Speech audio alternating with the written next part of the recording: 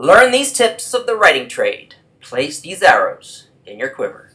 The difference can be the distinction of what Twain called lightning and the lightning bug. Written by Walter Bound. Published May 7th in the Writing Cooperative. Okay, why should you take advice from me, right?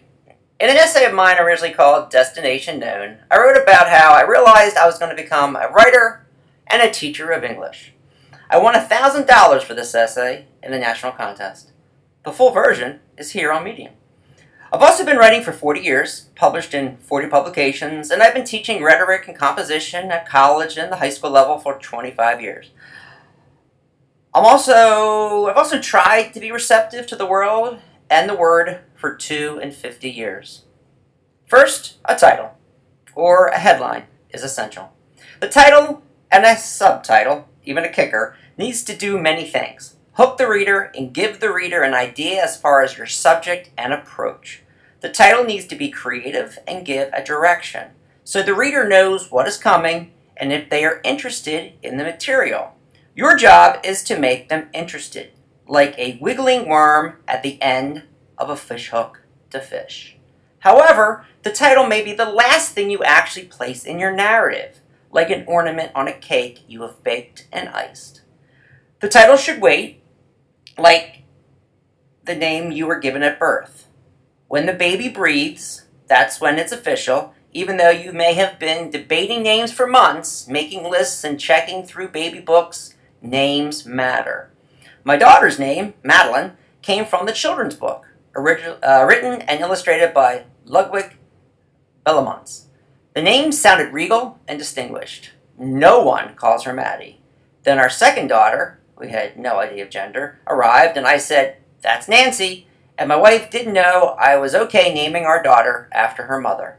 How many 20-year-olds have the name Nancy? She's one of a kind, that woman. The name of your creation may come from some great line in your narrative. The process of writing and creation has formed the line, and it's your job as the creator to divine that such line that should adorn the gates to your heaven. Just take tweezers or copy and paste that line at the top. If you could think of the essay or a scene from the essay, or think of yourself cinematically and create an image for the essay, that will also help hook the reader. Here's the depiction of a young man, me, with the words of great British writers swirling around my head. It helped create the title of the essay. The original title was Boring: How I Became a Writer and a Teacher. The exposition is essential, but don't linger too long. This is what I wrote in the essay. The field trip unofficially commenced at a pub in Bayswater, London, with my friend Tim O'Neill, my Rowan English professor, Dr. Edward Wolfe, and 20 other wayfarers. I was 19 and far too excited for my bulky winter clothes to contain my springs of electricity. It was the first day of a 3-week literary pilgrimage of England. It was my first time in Europe. It was also the first time savoring a legal pint of Guinness. So what tricks am I using as a writer in this first paragraph? Well, number one, I have to establish setting. It's not just England, right, or London. London is a gargantuan city made of villages. I want to use specific, concrete setting and name a pub in Bayswater. Every story has characters, so I need to create a dramatis personae. The list of people in my narrative, the major characters are first, my friend Tim, Dr. Wolfe, and 20 other wayfarers. A protagonist, a hero, the main character, well, that's me. What am I like in this narrative? That's the toughest thing for many writers, especially young ones. You need to step back and, like James Brown, jump back and kiss yourself. You need to remove the self to see the self. And to be honest, I was 19 and I liked beer and I was excited. How excited? Well, I was using a metaphor. I could lazily write, I was very excited to be in London. But why use that awful word very? Strike it out and find a better verb, or a better metaphor or simile. So I write that I was far too excited for my bulky winter clothes to contain my springs of electricity. The springs of electricity is a metaphor, and the word springs served many purposes. It contrasts the season with winter, and using antithesis is always a great idea. And spring is also a pleasant water image, running with enthusiasm, like a mountain spring, and it's also like a mechanical object inside a bed. You know, springs in a mattress. Yeah, guys, make sure your words do many things. Number 5, imagery. This one was simple. How do I look? What season is it? I could say it was December, but isn't it better to use imagery to show the season? So I just write bulky winter clothes. Connotation. There is a dictionary definition of a word. Father, daddy, papa, dad. They all contain the same definition, like home or house. But the difference is a mighty big one. That's where emotion plays a huge role. So words have a connotative connection. Why do I use the words wayfarers and pilgrimage? Well, this is England, and I want to conjure the past as a modern-day Canterbury Tales. Wayfarers sounds a lot better than students from college or passengers on the trip, right? Right, number 7, and this is all from the first paragraph, guys. Anaphora. The magic of repetition of importance and the power of the Trinity is essential, especially in writing comedy. The funny line, the gag, always comes at the end, unexpectedly, right? So I repeat, it was 3 times, that's the anaphora, to establish the setting again and why I was there. And the gag is that it was my first time drinking, well, legally. And heading to a pub at 19 was the first thing Tim and I wanted to do. And there's my buddy Tim, right there, with 2 other wayfarers who were with us on the trip. 2 very nice girls who are now in their 50s. I wonder what they look like now. Tim and I still look good. That's my opinion. Use repeated keywords for seamless transitions, effective topic sentences, and vary that sentence structure. All right, here's my second paragraph in my essay. But the official tour started the next day at Westminster Abbey. Of course, I knew about Westminster, watching when I was 12 the marriage of Diana and Charles. I don't remember caring. My mom just had it on television. At the time of the tour, I don't even remember knowing about Poets' Corner, the burial place and place of homage to Britain's writers and luminaries like Sir Isaac Newton. All right, so what am I doing in this short paragraph? Transitions and topic sentences. So how do I connect my second paragraph seamlessly to the first one? That word seamlessly is very important. In the opening line, I write unofficial, so the second paragraph begins with its antithesis, its opposite, official. The official tour started the next day at Westminster Abbey. All right, number 2, what is essential comes first. Because the Abbey is the most essential word, the most essential setting of the story, it has to come last. It's what stands out. Do not bury an essential word in the middle of a sentence or in the middle of a paragraph. Why so that? It gets lost. I could have written the sentence this way, watching the marriage of Diana and Charles when I was 12. But what is more essential, being 12 or Diana and Charles? Well, that's obvious. So switch the word order with the importance of the sentence. We'll talk about that when we talk about subordination. Number 3, vary the sentence structure. Like notes on a score, you want high, low, and middle notes, and sharps and flats. After a long, loose, or periodic sentence that's fairly long, use a dramatically short sentence for it to stand out. I don't remember caring. For instance, as a visual, what stands out here? Right? Think of the importance as that dramatically short sentence. You can also string them together with periods rather than with coordinated conjunctions like this. Just like that. Right, number 4, antithesis. Oh man, I love antithesis. Writers love antithesis, right? Especially when we get to Martin Luther King and Frederick Douglass. Oh my goodness, such good stuff. Okay, I established the contact of not caring about Westminster at 12 with now being 19. And it's the place that will change my life. With now, the more specific setting, Poets' Corner. I also use the device of anadolopsis, which is a Greek word, for the repetition of the last word that is repeated again as the first word. the burial place, and place of homage. Notice the parallel structure. The word place is pivotal. All right, the comma there is the fulcrum. It's not simply a place where people are buried, it's a place of homage. All right, you don't pronounce the H there.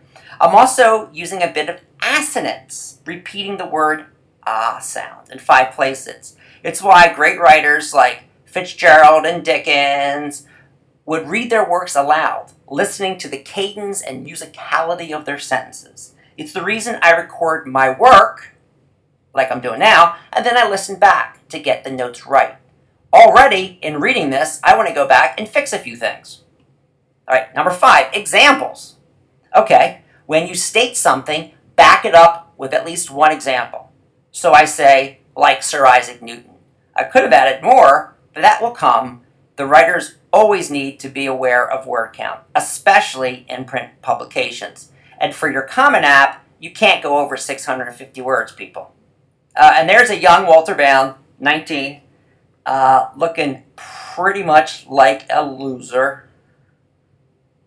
Sorry, I'm very hard on myself there. Yes, you can use a 1-sentence paragraph. I don't care what your teachers taught you in the past. You can use a 1-sentence paragraph. It works. All professional writers do it. And then I write, was it like a baseball fan not knowing about Cooperstown? This stands all by itself as a rhetorical question and an analogy and an allusion to the Baseball Hall of Fame. It's also ironic. Why should a fan of literature not know about Poets' Corner? Try to make your statements do the heavy lifting.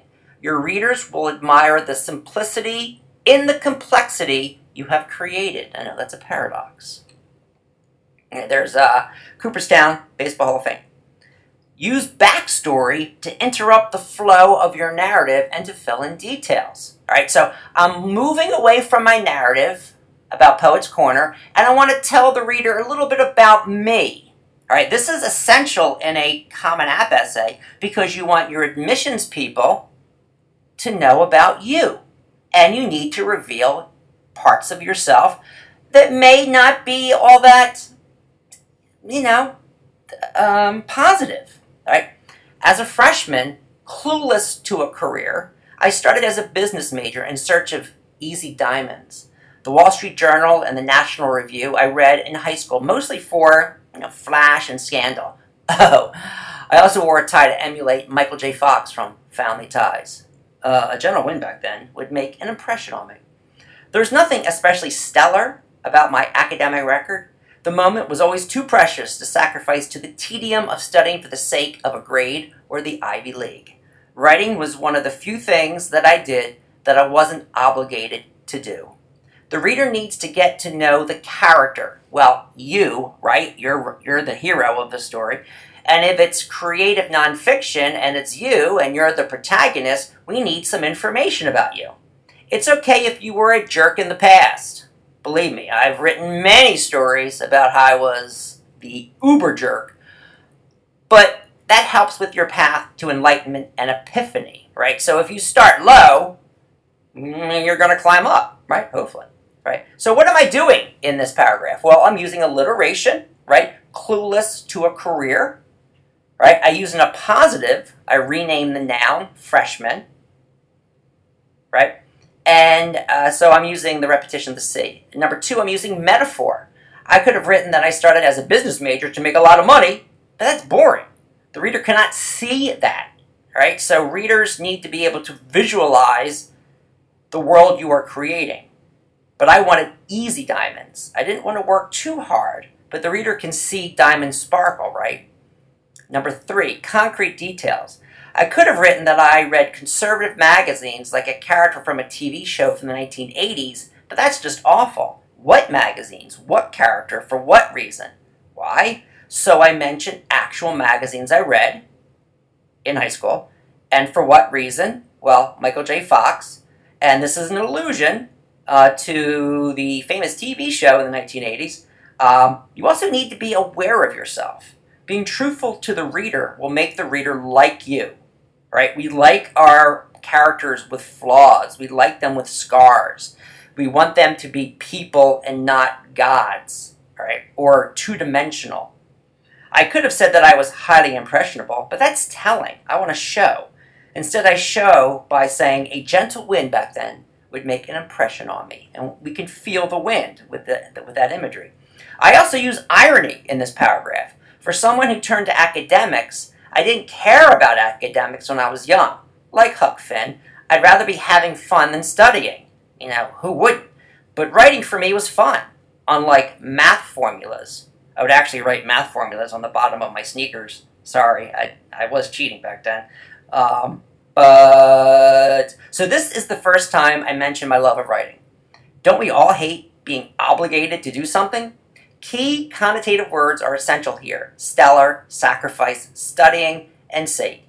They're all alliterative, all right? The S and tedium and Ivy League at the end all show how I thought. I don't really want that, right? It provides a window into me. So your essay really needs to be a window into you.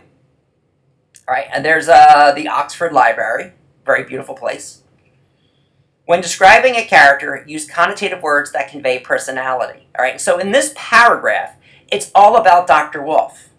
All right, my professor who I went to England with. So each paragraph is a mini essay in itself. Dr. Wolf taught an introductory course on British Lit. I was a sophomore and a history major, but it wasn't until I felt Dr. Wolf's infectious enthusiasm for literature that I started to entertain changing my major to English. Dr. Wolf was vested in tweed, always with a tie, even on holiday, and he stood at least 2 busts of Pallas taller than I did, with hands that could palm a globe and a pace that could rival the HMS Victory. His eyebrows always looked like he'd just been walking through a stiff Yorkshire wind and possessed an endlessly retrievable Bodleian library of knowledge and tales. With Dr. Wolf as a professor, I was a scholar at Oxford or Cambridge. If one class a week with Dr. Wolf was awesome, what would be the appropriate adjective for every day for 3 weeks?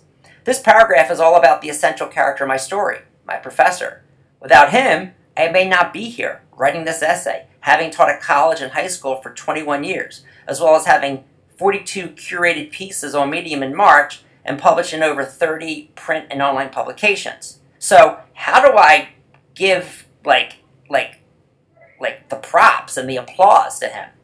I really need to pay homage to him, right? But how? This is still all backstory. The narrative has taken a breather. Aren't you at Poet's Corner? But wait, I'm taking a little side trip down a little tributary off the main river. Because he taught British Lit and we're in the land of Shakespeare, I need to use connotative concrete nouns and verbs using metaphor and simile that conjure the place. So I use vested in tweed, HMS Victory, and stiff Yorkshire wind and Bodleian Library. I use the term holiday rather than vacation, and how tall was he? Why do I use holiday? Because they don't say vacation in England. And vested in tweed, HMS Victory, Yorkshire. Well, Yorkshire is in the north of England, right? Known for their winds, and the HMS Victory is the fastest British ship ever, so I wanted to use British terms. He stood at least 2 busts of Pallas taller than I did. Pallas is an allusion to the Greek god of wisdom. It's appropriate, right? Just like Dr. Wolf. And it also shows how tall he was.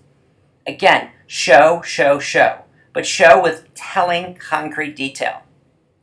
I also use expressions like infectious enthusiasm, a good type of virus that hooked me into literature and words. It's rather an oxymoron because infection is usually always bad, right? So an oxymoron is when you have 2 words together that are contradictory. Like in Gatsby, Meyer Wolfsheim will eat with ferocious delicacy or military intelligence.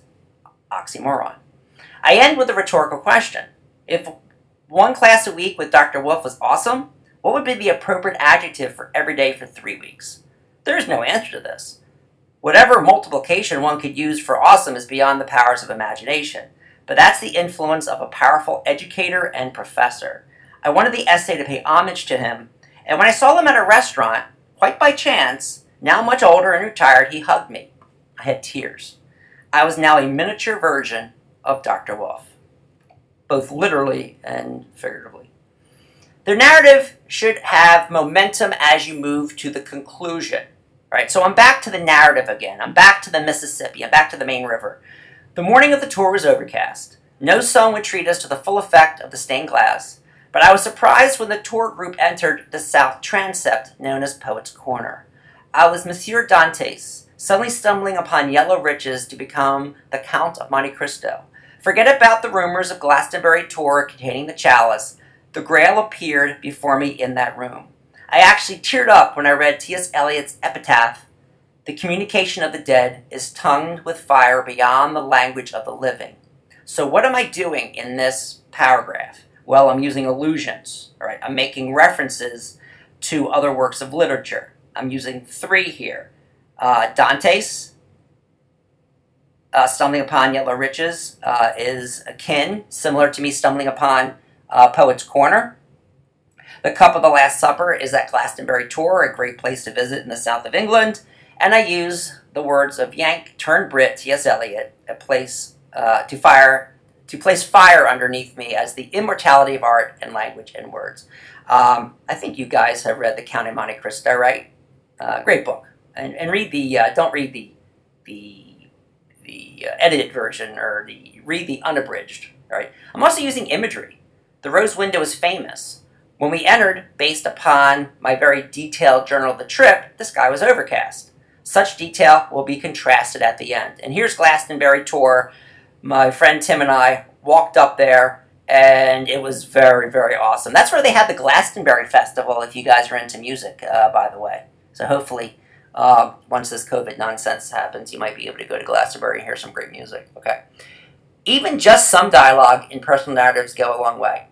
And this is the only dialogue I have, I think. Are you okay? Tim asked. If I were any more okay, I'd be canonized as a saint, I replied. I need to bring my friend back, Tim. He saw I was moved.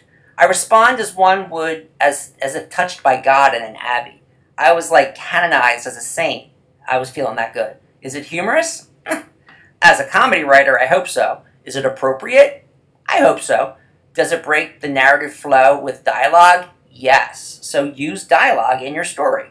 Just don't overdo the narrative with needless, excessive dialogue that does not advance the plot or reveal the character. I'm sorry, but J.K. Rowling and Stephen King, they way overdo the dialogue.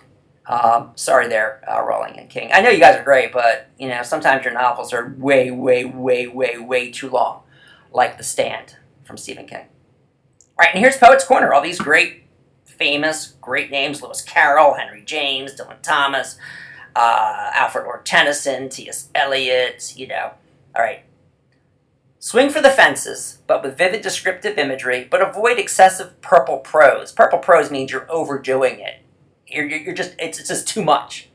Swirling about me in the room were the ghosts of many British writers of yore, Thomas Hardy, Charles Dickens, Samuel Johnson, but not in the frosty outlines of spectral form, but in the gyrating concave outlines of words. Geoffrey Chaucer appeared as, and gladly would he learn, and gladly teach. Edmund Spenser swirled as, for there is nothing lost that may be found if sought. Robert Browning floated as, my last Duchess painted upon the wall, looking as if she were alive. And there is Alfred Lord Tennyson, peeking behind the medieval carvings, depicting sensing angels. Words, like nature, half reveal and half conceal the soul within. A narrative essay can take breaks from storytelling. Here, I'm seeing the names and the burial plots of so many famous British authors. We're talking about the canonized of the canon, the big ones, the great ones. And I recall lines from each one that ties to my theme and my soon-to-be epiphany. Epiphany is a moment of clarity, of insight, oftentimes godly. Learn and gladly teach. Nothing lost that may be found if sought. And words like nature half reveal and half conceal the soul within. I enter into the ghostly universe of poetry here. These writers are still in the room, but like ghosts, in spectral form. And they look like Frosty, and they gyrate, and they swirl, and they dance around me, like apparitions. And even their lines form their great works, kind of like Ghostbusters here. Okay, here's the famous Harrods in London on Knightsbridge. Comparison and contrast can work, especially within the unity of a single paragraph. Some of the students seemed bored, as if the immortal tonic ran off their crowns without penetrating their pores. Perhaps they wanted to hurry to shop at Harrods. I stood transfixed. I treat authors the way many kids treat professional baseball sluggers. My heroes do not hit grand slams. They write masterpieces that change the way I view the world and myself. I tingled. My heart raced. Arm hair, leg hair, chest hair, every strand stood erect as I murmured, Ars longa, vita brevis. Art is long, life is short. And then I found a photo used, appropriately with common license that has that famous quote that's on some college. Okay, I'm heading to the grand finale here. Simply don't rush the conclusion. That's the most essential part of the narrative or the essay. It's the takeaway. It's the final thought. It's the grand finale of the fireworks. So what do I do here? I'm using contrast. So these other wayfarers, these other kids with me, they seemed bored. They didn't care about these writers. But to me, it was immortal. A tonic for all the cures and problems of the world, of my soul. But to them, it just rolled off their crowns, not their heads. Because we're in England, and this is metonymy for head. Heavy is the head that wears the crown or bow before the crown. It's also the parallel structure with alliteration. Ran off their crowns without penetrating their pores. I'm telling you, writing is work, and there is art here. But the more you practice the art, the better you will be. And maybe $1,000 richer, LOL. That's how much I got for this essay. These wayfarers may just have wanted to shop. But since we're in London, I need a concrete detail. And what's the most famous store in England? Harrods. I also use an analogy. After a dramatically short sentence, I stood transfixed. I bring back baseball again. That keeps the unity of the essay. I use an analogy. I treat authors the way many kids treat professional baseball sluggers. Actually, that's a typo there. There's no baseballs. My heroes do not hit grand slams. They write masterpieces that change the way I view the world and around me. It reveals me and what I value. I'm also using epistrophe. That's where I use the same word at the end of a sentence. So after two dramatically short sentences, I tingled, my heart raced, I launched into what many great writers like Lincoln and Martin Luther King and Winston Churchill do, use the opposite of anaphora and use epistrophe, the same endings of successive parallel clauses using accidenton. No conjunctions, right? There's no and or ors. Arm hair, leg hair, chest hair. I also use an aphorism or proverb. I end the paragraph with a famous proverb that I learned from Ben Franklin, Ars longa, vita brevis. Art is long, life is short. This reveals my knowledge base, and it also reveals what I value, art and life, and how immortality can happen through the written word. Right, long, the conclusion need not be. I'm doing a little Yoda there. I was the last one in the room. The sun ignited the famous rose window. I finally knew my destination.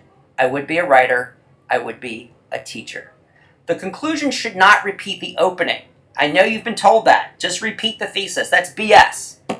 Or the overt or implied thesis. Sometimes your thesis can be overt, like you can underline it, or it's implied. I'm not sure why teachers tell students to do this. Maybe because teachers aren't writers or never taught how to teach writing.